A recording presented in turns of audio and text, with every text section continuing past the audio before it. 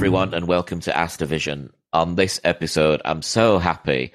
I've waited months for my friend Paul Brunson. Thank you, Paul, for coming on. I tell you, it's an honor. My fellow American in the UK. we're both rooting for each other here. I know. You know what's interesting though, Asta? I don't know if you realize this is that you definitely have the American accent, but I hear that you slip into the English lingo. I do a lot. It's weird, isn't it? Like, if I ever go back to America, it'll only take like a few days for me to kind of like slip straight into it. It's weird. It's like home's calling back. But we first met on a show called Steph's Packed Lunch, didn't we? We sure did. And at the time, I was kind of in a place where I'd given up and on the whole love thing, and I was really kind of at a bottom place of what am I going to do next? Like, how am I going to find my soulmate? And then, because before that, I was asking the universe, like, what am I going to do? And I'm open to it, and I'm open to people coming into my life to help me. And then you just dropped in, like, I don't know, like, it was just so in sync and beautiful. And, you know, I just think for anyone out there who hasn't seen your work, which I hope they have, just tell me how it started for you, because you're not born the world's most influential matchmaker, are you? I don't know. I mean, can I say this on us meeting is I definitely believe it was serendipitous. And I believe that everyone, even the person on the street who you meet and you think, like, why are you staring at me, looking at me in that ugly tone? Like, everyone you meet, there is a reason, you know, and there's a purpose, you know, behind why you're interacting with them. And it's up to you to figure that out. And so I think there was a reason why we met at the time we met, and why we've remained friends, you know, ever since. So I definitely think there was a larger reason for it. But to your question is I was born in New York. I wanted to be in finance. I wanted to be just an entrepreneur. Quite honestly, I just wanted to make money. There was no other rhyme to reason. I wanted a Rolex. I wanted a custom Italian suit. I wanted a new BMW body style. You know, I wanted all of those things. I was, X5. Yep. I just wanted X3 at that time. I wanted to take X3, you know, but, I just wanted, what I thought at the time, you know, in my early 20s, what I thought was success, which was social status and markers of social status, which are, you know, cars and jewelry and that kind of thing. I was way off, but that's what I wanted initially. Do you think that's where people are going wrong these days, the kind of social status thing? And I don't know, if I get into that too much, I almost feel myself losing my own identity a bit. Sure. I mean, you know, it's interesting because this talks to social media, you know, perfectly, right? And I was actually reading an article this morning about one of the top social media influencers being jailed because everything that he showcased on his profile was fraudulent. You know, the private jets and the mansions and the cars, it was all fraudulent. And what I think ends up happening to so many of us as a result of social media to a certain degree is that what we're trying to do is we're trying to showcase what we believe our value is. And we do that through, you know, clothes, and we do that through, a lot of people do it now through, you know, look at me in Prague. Oh, look at me in Milan. Oh, look at me eating, you know, you know it, you've seen it. You know what I mean? I know it. This is all, in other words, the story they're trying to tell is that, the dog's going to bark. I knew that. Is they're trying to tell the story of I'm successful, you know, That's what it is. And I think what we end up getting away or what gets away from us is defining success for ourselves, which is so much more important. And what I've learned since the investment banking days and going after greed was, at that time, I thought life was about finding the perfect job, right? And then wrapping my life around the perfect job. But what I've learned is it's actually identifying and figuring out what your perfect life is, and then finding not just the job, but the jobs that fit within that perfect life. Right. Because the perfect life leads to contentment, right? Yeah. It leads to, as you're saying, contentment, but ultimately it leads to a longer life, because you think about, there's some great studies around what a good partner does to you, right? And also what a content life does to you. And ultimately they do the same two things: a good partner and or contentment in life. It helps you to live longer because you're less stressed. It helps you to be healthier. Because you are healthier and because you're living longer, you actually make more money. So it helps you to make more money, right? Because you are living longer, healthier, making more money, you actually have larger impact. So you think about that. It goes down to the source of the contentment and to a certain degree, a social partner. I'm not saying you need to be married, but having social activity, it helps you to just live a better life. It's funny you should say that, because I was talking with my parents the other day, and I said to them, when I'm in that place of real joy and real contentment and real peace within myself, I find that the universe kind of starts dancing and opens up a lot more to things like that, things coming in and opportunities coming in. And since I met Charlotte, my partner, I've certainly found that like my mental health has kind of like improved so much. Yes. And that's coming from me, someone who, does live a positive life, but obviously I needed that missing piece in my jigsaw. Yeah. So one is, I couldn't be more happier for you and Charlotte. Could not be more Thank happy. you. Could not think of anyone more deserving, right, of that type of love, right? And to your point is, I don't believe marriage is for everyone, but no one was placed to be on this earth alone, right? And I think what's so powerful about your story is that you said that publicly, right? And so what happens to so many people is that, let's face it, what we're living right now, we're living in what I call a lonely epidemic.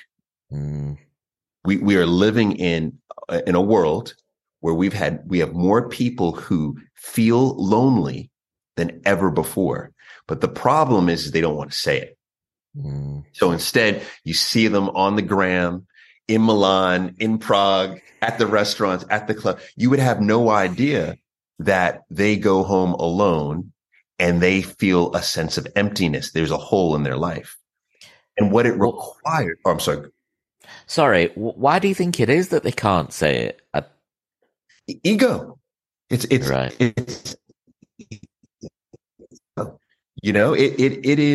is this idea that by saying that, they will be thought of or perceived to be less than, right? A weak person. A weak person. Exactly. But the opposite is actually true, is that through showing vulnerability creates strength.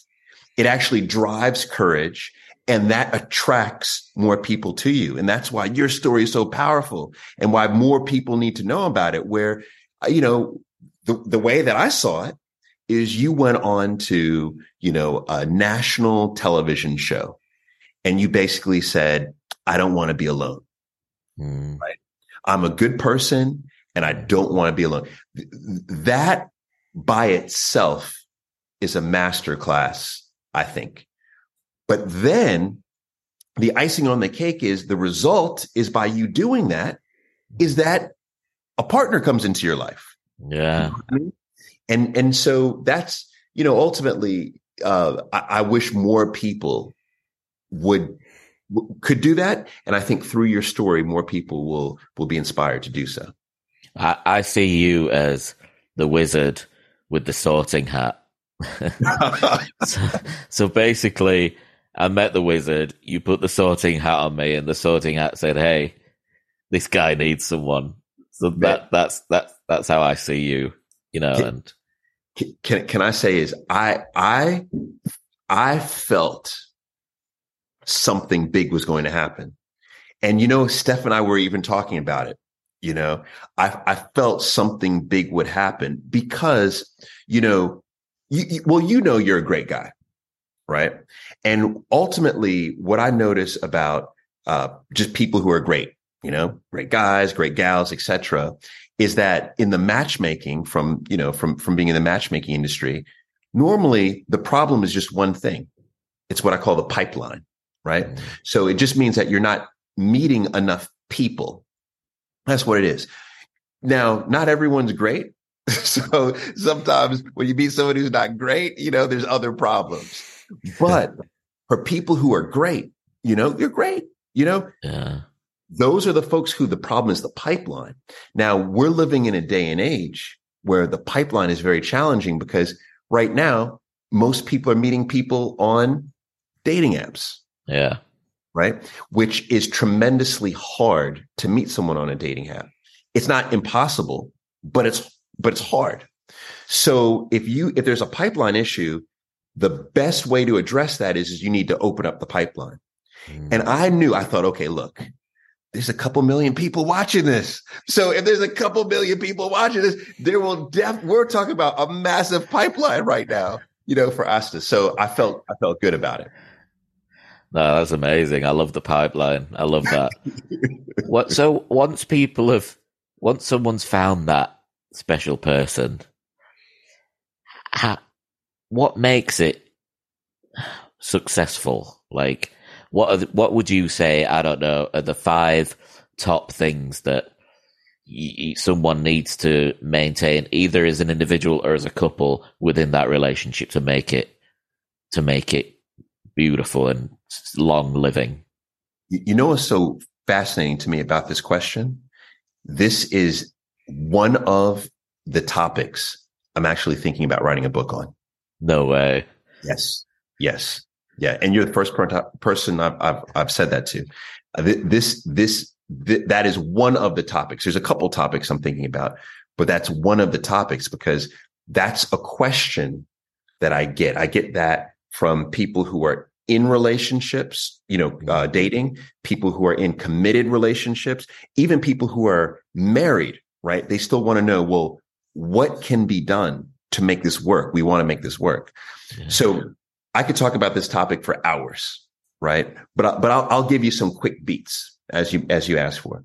Yeah. So one thing is you have to remember this is the best time to work on your relationship is before you get into the relationship. That's the best time, right? So what does that mean? What that means is really working on self. And what does working on self really mean? It's not just simply, oh, I love myself, right? What it is it's about developing some basic skills, fundamental skills that'll just help you in life. Yeah. Like, you know what I mean? We're not talking about like skills, just general skills around the house, are we? We're talking about skills within and like how to, present yourself. Yeah. How to be a better human. Yeah. You know what I mean? How to be a better human. How can I listen more? And you think about just that topic of how can I become a better listener, right? Because Asta, I think you're a great listener. Thank you. You turn into the person, right? We're talking right now on Zoom. As I'm talking, you're acknowledging, you're shaking your head to acknowledge, okay, I'm hearing you. I'm listening to you. If I say something, I could see you're thinking about it, and then you'll ask me a question based on that. So you're expanding thought further. all of these small pieces add up to you being a great listener, which means that you will become a better communicator, which means that when you then enter a relationship, you'll have a stronger relationship, right? And so this is what I'm talking about. So one thing out of that list of 5, I would say, is that you want to work on being simply a better human being. That's one out the gate. Another is around this whole idea of effort, right? This understanding that as long as there are 2 people in the relationship, or if you're in a polyamorous relationship, you got 3 people, whatever you do, whatever floats your boat. There's no judging here. You need 6 right. people in that relationship. You make all 6 happy. But as long as there's effort, and that's really important, because what ends up happening a lot in relationships is one person stops.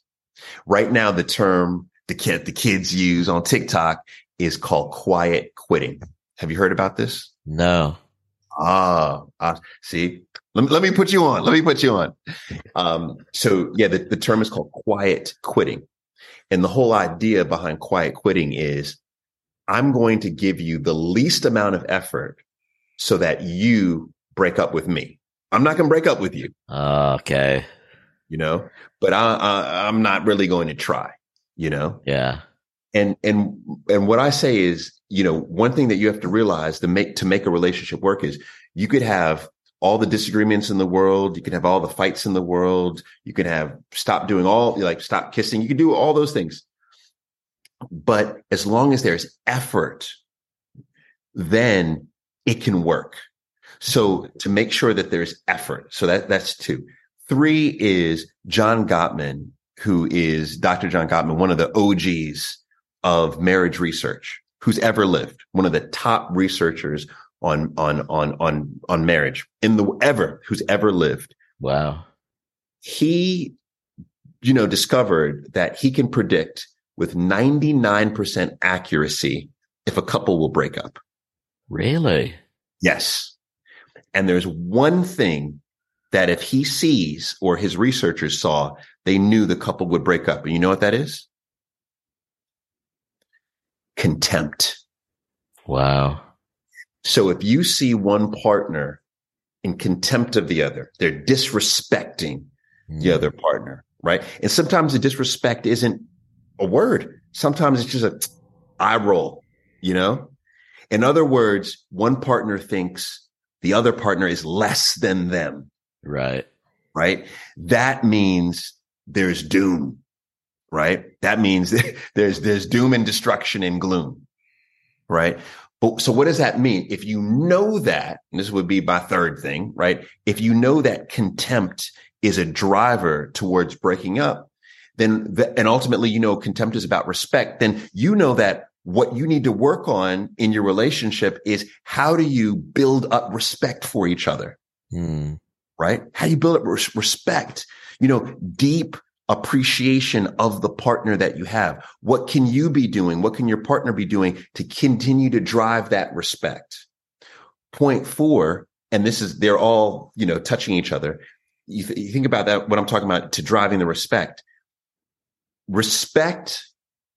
effective communication, all these things. It's not just a one-time hit. Boom, you got it. You're done. It's this continual effort on working on it. So the question becomes, what can you be doing with your partner to continually be developing these skills?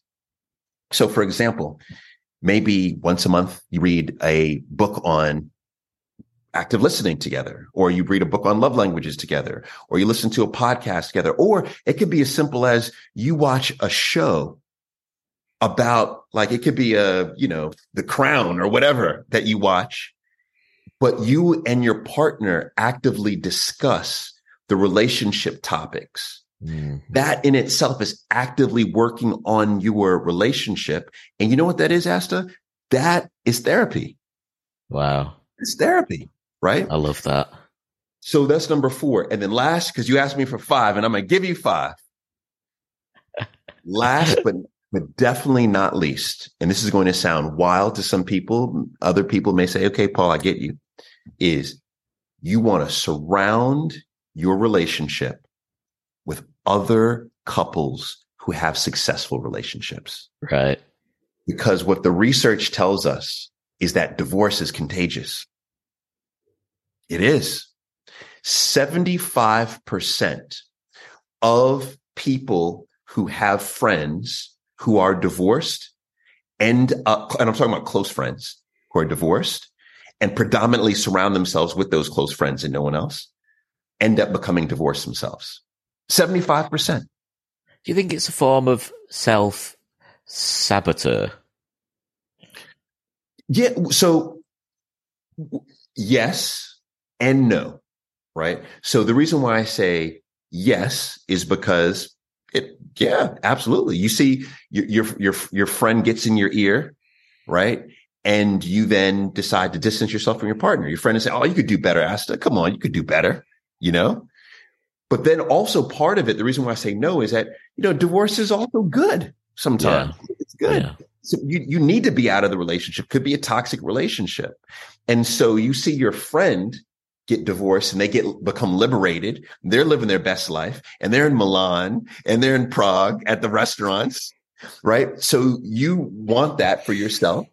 So it could be a good thing. So that's why I say it's yes and no. I really like your 5 points, and I just think they also, as well as relationship, I think they also reflect. I think we should practice that for ourselves, because it's almost a form of self-therapy, isn't it? Without put the relationships aside, I think we almost need to kind of nourish ourselves. And with everything that's being fed into us at the moment, I don't know if you've noticed, but I switch on the news and every day is a different negative story. Sure. And I think to myself, for someone who isn't, how can I put it, enlightened, how do they actually get around this? And I think your 5 steps would really help people. So I think the book is a really good idea because I see it as a self-help tool as well.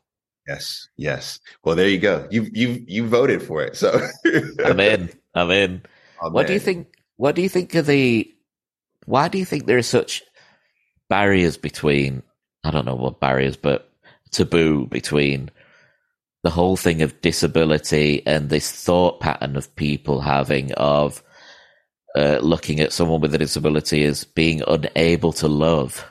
Yeah. Ignorance. Yeah. It's ignorance. I mean, that's, I don't think it's any more or less than that. I think that, so, and I see it. And the reason why I say I see it is that when I think about, so for example, for anyone just listening and not watching, I am a Black man. Right.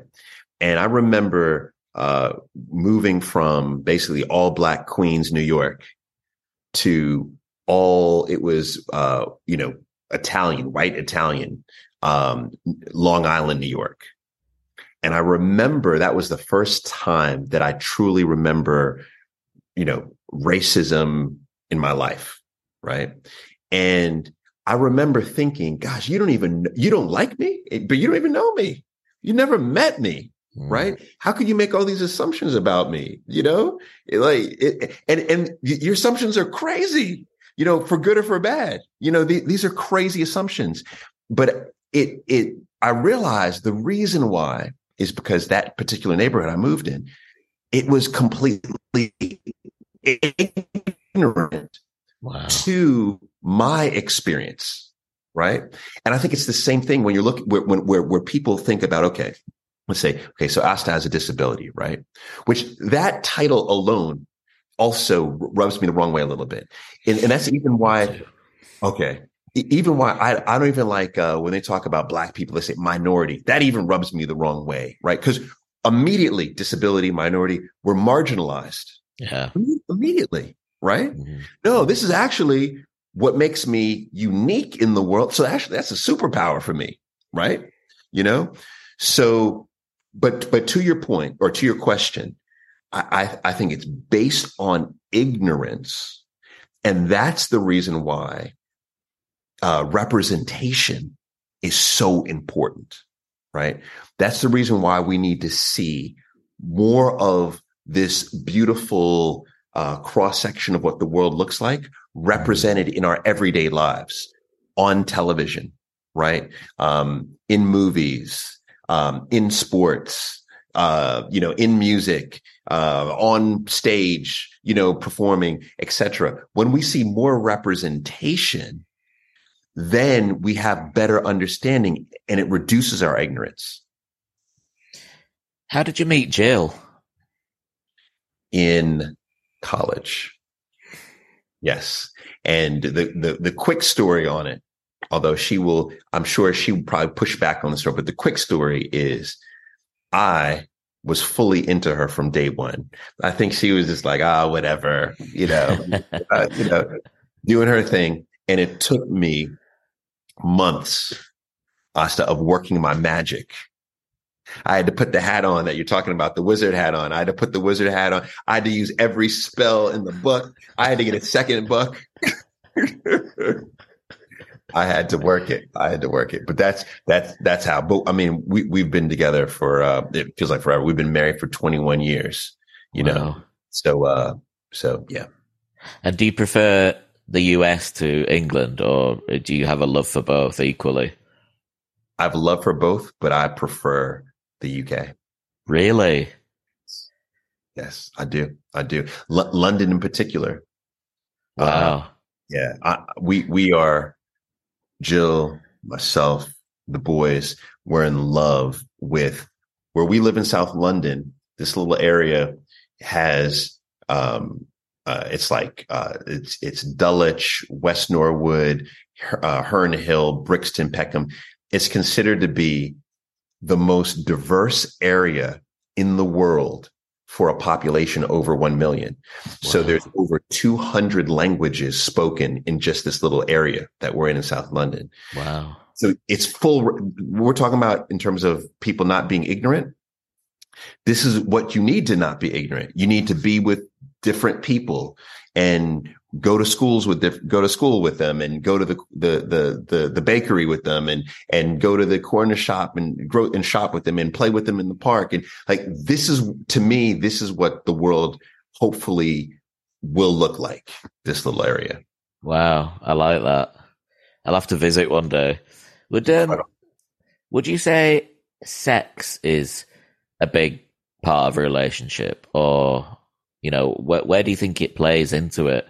Because a lot of people, I've noticed, put a lot of onus on it. And before I was in a relationship, I almost felt under pressure from society that, that I wasn't regularly in a sexual relationship, or I wasn't talking about it as much as kind of the mainstream flow of society were.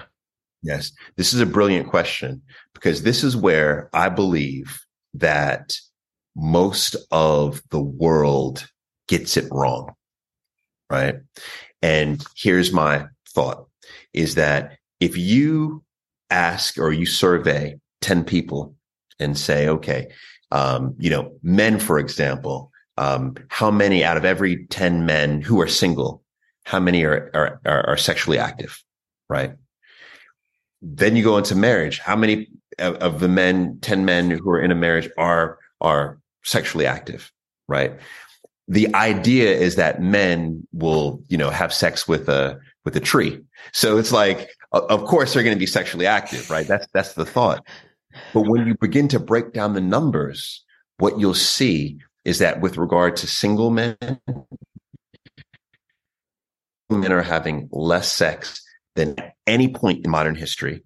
And married men, and this is just me guessing, and when I say guessing, based on the numbers, based on all the couples I've worked with, et cetera, I think that number is probably below 50% in terms of regular sex, right? I get countless. So I was just on Lorraine last week. Yeah. So yeah. Thank you. And so did you see that when I talked about the 6-second kiss? I did. So what's fascinating about this?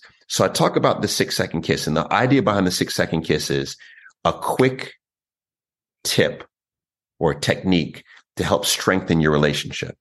So I said, the average couple kisses once a week for 1 second. It's a 1 second kiss. And I said, instead, focus on having a 6-second kiss daily. Now, here's what happens. A lot of people say, Paul, that's crazy. My husband and I kiss all the time, or that's crazy. We blah, blah, blah, blah, blah, blah, blah. Well,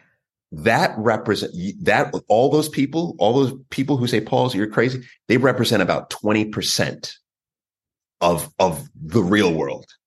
The real world are the DMs that I get constantly where, you know what? I'm not, let me just say this. I got this DM 5 minutes before I got on this call with you. Hey, Paul, we've been doing this challenge and I really think it's helped. I've been together with my husband for 11 years. We have 4 kids.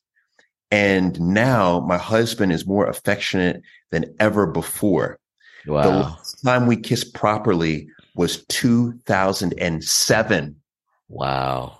2007.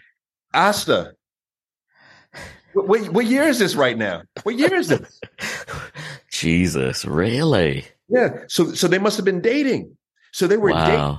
Yeah, they must have been dating. So even as a married, so she's basically saying, as a married couple, we haven't.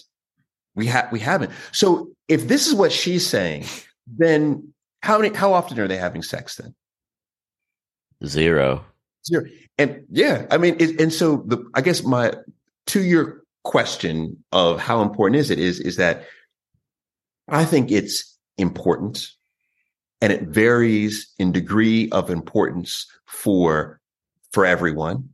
But society, I think, puts this falsified pressure on everyone to say, oh, you should be doing it every day, 5 times a day. Like you should be getting in like rabbits. And if you're not, something's wrong with you.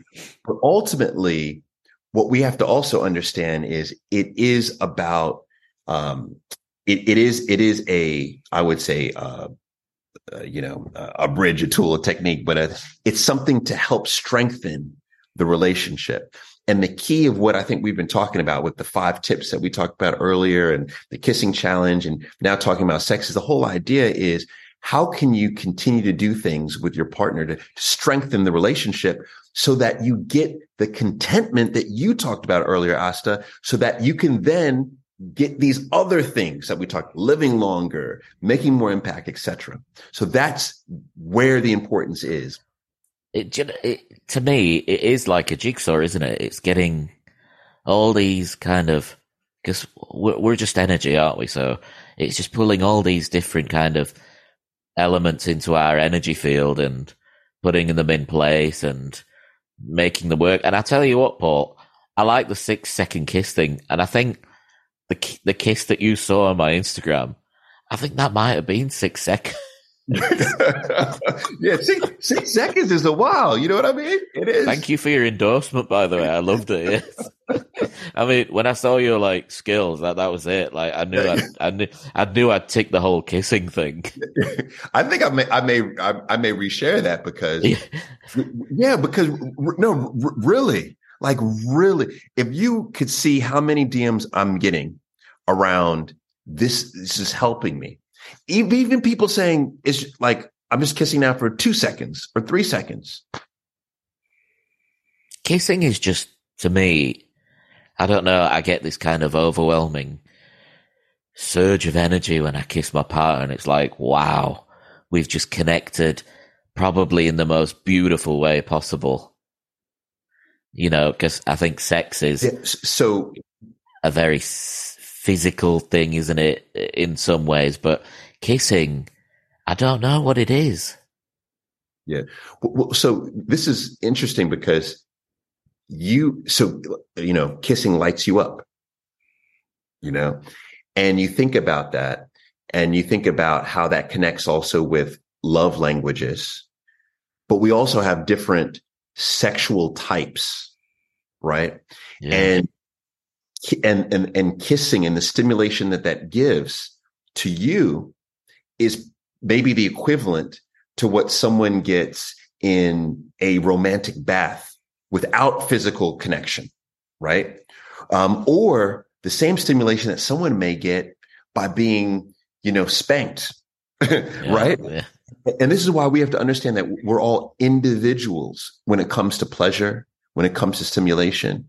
And we have to know this. And actually, to your question earlier of, Paul, what can we do? And I was saying the best time to prepare for the relationship is before you're in it.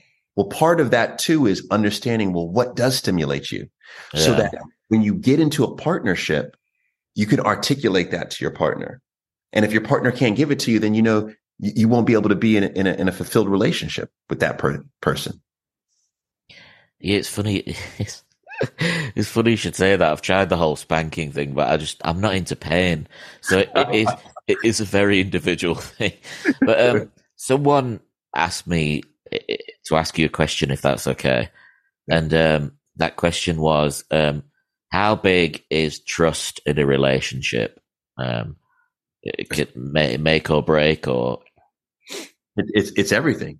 I mean, trust to me is directly related to that when we talked about earlier about contempt, right?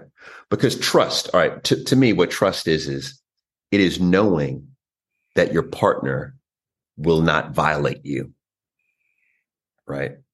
That's what trust is. Violate you or your relationship, right? If you are violated, it means that you have been disrespected, which means that there's contempt baked into the relationship. So to me, they go hand in hand. Trust is everything. Without trust, there is no relationship. Without, with contempt, there is no relationship. With disrespect, there is no relationship. Thank you. And finally, I know you're really busy, and I really, really appreciate your time, and really, because like you've been all over the world. You connected with America. You connected with Oprah Winfrey, and I cherish this moment. I saw you in an interview the other day, and you talked about you really loving it in the moment. And for me, this moment is precious. But the last thing I'd like to ask you is that I get a lot of emails from people with disabilities saying, what can I do? How can I find love, and how can I express this to my parents that I want love? Which is sad because a lot of caregivers don't even realize it. What's the best advice you'd give to someone in that position? Yeah. Well, so to just make sure that I acknowledge what you said about appreciating the moment, I appreciate the moment as well. Right. And I think that's important, is that when you are feeling, good about a moment, it is important to acknowledge it, because that actually helps it to become a memory, as you acknowledge it. So I definitely appreciate this time with you. As far as your question is that I think we always have to start where we are. Right. And what that means is that if you're in a situation where the caregiver doesn't even conceive how you're feeling, they don't know the pain that you're carrying, you have to articulate that, right? We always have to be the chief advocate for ourselves. It's important. We must advocate for ourselves always, right? So the first place to begin is to articulate, this is how I'm feeling. This is why I'm feeling. Because what ends up happening is that when you show that vulnerability, most human beings respond in a supportive way. Right. They do. And you know, what's interesting? This conversation that we're having now touches upon what we talked about earlier in terms of being vulnerable and open to talk about your loneliness, etc., out on a public forum. And what ends up happening is typically there's an outpouring of support because other people are feeling the same way. So the key is to begin small and articulate that, articulate the need for love, why you should be loved. Because once again, you're talking about anyone who has or specifically someone who has a disability. Well, we also talked about how not most people, actually, I do think it's most people are ignorant with regard to someone with a disability. So the desire for love, right? So that's where it begins. Secondly, I think it's about putting yourself in a space where you are hearing and consuming inspirational, aspirational, and instructional content. This is very important. Inspirational, aspirational, and instructional content. Why? Is because our belief system is based on what we consume. Right. Period. And what is, so inspirational, what is that? Inspirational is someone who you have seen trying to do what you're doing right now. Right. So they may not have achieved the love, etc., that you want to achieve, but maybe it's someone else who has a disability who's on the same path as you. That's inspiration. Stay around that person. And maybe that means you're just following them on Instagram because they live in Miami, but that's inspiration. Consume their content. Secondly, aspirational. What's that? Aspirational is someone who has already achieved what you are attempting to achieve, who's walked the path that you are trying to walk down, right? So who's aspirational? Oh my God, look at Asta. He's up here. He was vulnerable. He's out here doing these 10-second kisses on Instagram. I want the same thing in my life. So follow Asta, right? Follow you. See how you're living your life, right? Consume content from you. That's aspirational. And then lastly, what's instructional? Instructional is actually what we're doing right now in this. You're specifically saying, Paul, what is the path? Give me the steps. What are the 5? XXX, right? Consume instructional content. If you're around instructional, aspirational, and inspirational, there's undoubtedly, you will develop the right belief system. And that belief system will take you around the world and back. And back to the heart. There you go. I love it. Thank you so much. You've, again, inspired me. And is there anything you'd like to ask me?